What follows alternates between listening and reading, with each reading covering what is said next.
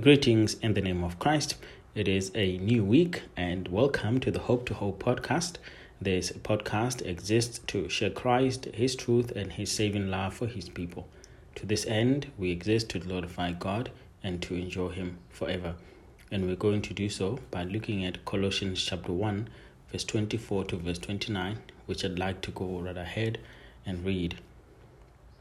Now I rejoice in my suffering for your sake, and in my flesh I do my share on behalf of His body, which is the church, in filling up what is lacking in Christ's affliction.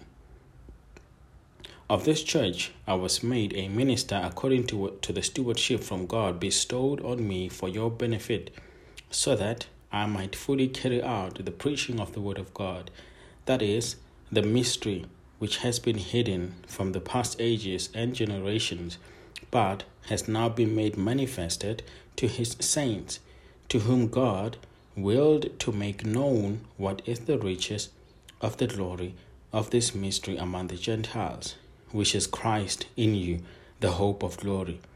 We proclaim Him, admonishing every man and teaching every man with all wisdom, so that we may present every man complete in Christ. For this purpose I also labor, striving according to His power, which mightily works within me. If I could say a lot about this passage, because it is my favorite passage in Colossians, because in it we see wonderful truths about Christian ministry. That ministry chases after us. Ministry expresses our love for the church. And I'm going to say something about our love for the church, because this is something that Paul says here, and it is something that is very dear to me, which should be dear to you, your love for the church of Christ. A ministry floods us with joy. It tests our character.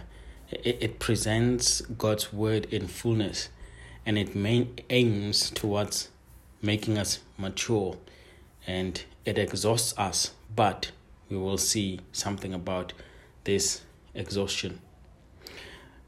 The wonder and honor of ministry is not just for pastors or missionaries or people who have the official call to ministry, because all of us have been given this gladness and glory of ministry since we became followers of the Lord Jesus Christ. God wants us to change the world through the gospel. All of us, we have to be engaged in Christian ministry. The Apostle Paul says in 1 Corinthians chapter 12, verse 4, there are different kinds of gifts, but the same Spirit. There are different kinds of service, but the same Lord. There are different kinds of working, but the same God who works all of them in all men. God gives each Christian a unique gift to do His work, and God gives each Christian a unique kind of service, and God gives each Christian a unique working or the results from that service. What we see here in Colossians is something of what Paul has taught.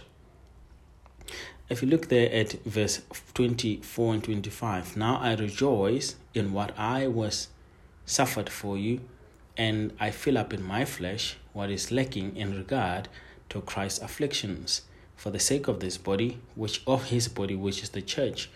I have become its servant by the commission God gave me to present to you the word of God in its fullness. He says, I have become its servant, and that's one of the verses I like here. Its servant by the commission given to me by God. He goes on to also say, I have become its servant, which is interesting because the antecedent to the word there is the church, the body of Christ, which means Paul is saying he has become a servant of the church. Do you see that? Twice he mentions servant there.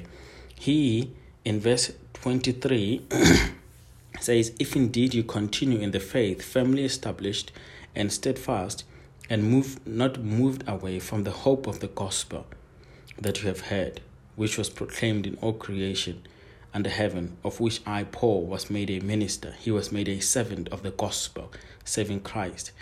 And he also says that he was made a servant of the church. So he's a servant of Christ and a servant of the church. One of the questions I like asking people that I haven't seen in a long time, when I meet them, Christians who have not seen in a long time, I like asking them, do you still love the church? Do you still serve your church? Do you still go to church? I do that deliberately because I know that the question I'm going to always get is, no, I'm not serving the church, I serve Christ. I don't love the church, I love Christ. But you see here, Paul is saying Jesus and his church are inseparable. You cannot love Jesus if you do not love his church. You cannot love his church if you do not love Jesus. You have to love both. To serve Christ is to serve the church. To serve the church is to serve Christ. Paul is saying he's a servant of Christ and a servant of the church. They are inseparably joined. Church and Christ are connected together. There is no severing of the union, of the union between the head of the body and the body. You cannot disconnect and disjoin the two.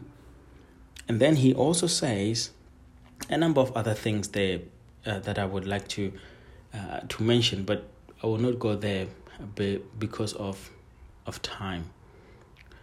But he also says something there that is interesting. I wanted to get to it now, but let me do this first. He mentions there in verse 27 something that is important, and I want to give you the analogy there of what he's talking about. To whom God willed to make known what is the riches of the glory of this mystery among the Gentiles, which is Christ in you, the hope of glory. That verse is a very nice verse, and makes it one of my interesting verses in Colossians. The hope of glory. How is Christ the hope of glory in the gospel, in our lives?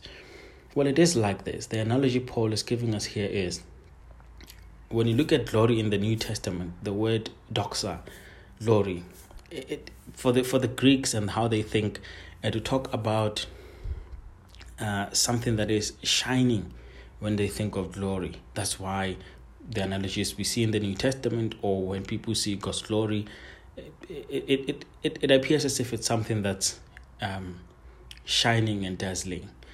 But when you look at the Old Testament, the word glory, abode, it talks about something that is heavy. That is why people in the Old Testament, when they see the glory of God or something like that, they will be struck with fear and awe and not just hide their faces, but it's heavy. They want to die.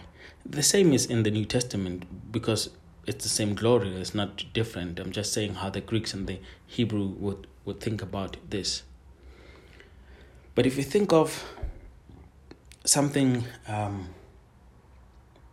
of glory and yourself, so if you were to look at a seesaw, you're sitting on the one side, God is sitting on the other side. You here are yourself a sinner, and then on the other hand, here is God's glory. That's like if you were to put an elephant on the one side and a child on the other side, and then you were to imagine the child is sitting on the one side of the seesaw, and then the other side is raised, and then you drop an elephant from 1,000 kilometers in the sky, and then it drops on this seesaw. What's going to happen to this child? They're going to fly in the air, and they're going to land somewhere, and they're going to get hurt and die. But what Paul is saying to us here in the analogy that he's drawing is that on the one side we have God in his glory, which is heavy, and then Christ comes on the one side, and he becomes that balance to the scale. And then we sit on the other side with Christ, and he becomes the hope of glory for us. So when God is here on the other side, we are on the other side. We are not going to be tossed and thrown away and die, because Christ becomes the same weight as God. He becomes the hope of glory for us. And so we can stand before God and not be consumed and killed. And then also look at verse 25.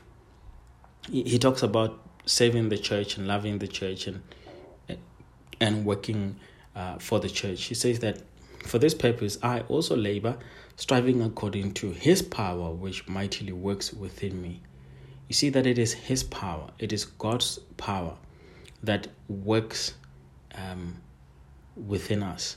It is not our power that makes us work.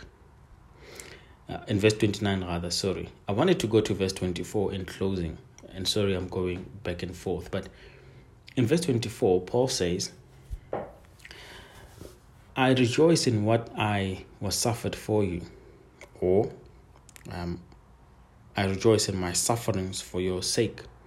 And in my flesh, I fill up what is lacking in regard to Christ's afflictions for the sake of this body. It is a very difficult verse for us to read and for us to understand. The Roman Catholic Church, supposing this is a reference to something that is lacking in the atoning sacrifice of Jesus Christ, they claim that this is a reference to Christians suffering for their own sins and adding to the suffering of Christ, because something is lacking in the suffering of Christ, and so we have to suffer and add to it. That's how this doctrine of purgatory could be developed, because purgatory is where people suffer for their own sins and purge themselves of their own sins. And this idea would be that Jesus' sacrifice on the cross needed something to be added to it.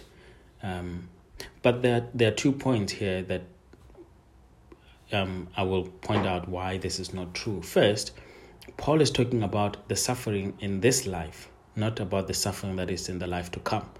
He's not talking about after you die. So purgatory cannot be seen in this verse. He says he is suffering. In order to maintain this reference to purgatory, we would have purgatory in this life, and this is not true. Further, this word suffering is a reference to troubles in life. So whenever the word suffering is used in connection to Jesus' suffering upon the cross in atonement to sin, it never uses this word. So it is only used in connection to people's difficulties and hardships in life. Paul just finished teaching with regard to the work of Jesus Christ. He finished teaching about the work of Christ that is sufficient in verse 13 and verse 14 and then 19, verse 20, verse 22. The accomplished work of the Lord Jesus Christ is written here. It is finished. Paul is not talking about any of the work of Jesus Christ with regards to atonement that is suffering, that is lacking. Paul's reference here, he is referring to the world's hatred for Jesus Christ that is not yet completed. And the world will continue hating Jesus. And now, since Jesus is in heaven and he's out of sight in this hostile world, who is hated? The Lord's people. We are hated. So the world has not yet filled up the measure of their hostility against Jesus and against us. So we continue to be hated in this world. Remember, our love for Jesus and serving the church are inseparable. So if we serve the church and love Jesus, we are going to be hated for it. And we will have to rejoice in our sufferings and in our bodies to fill up what is lacking in Christ's afflictions. May he bless you.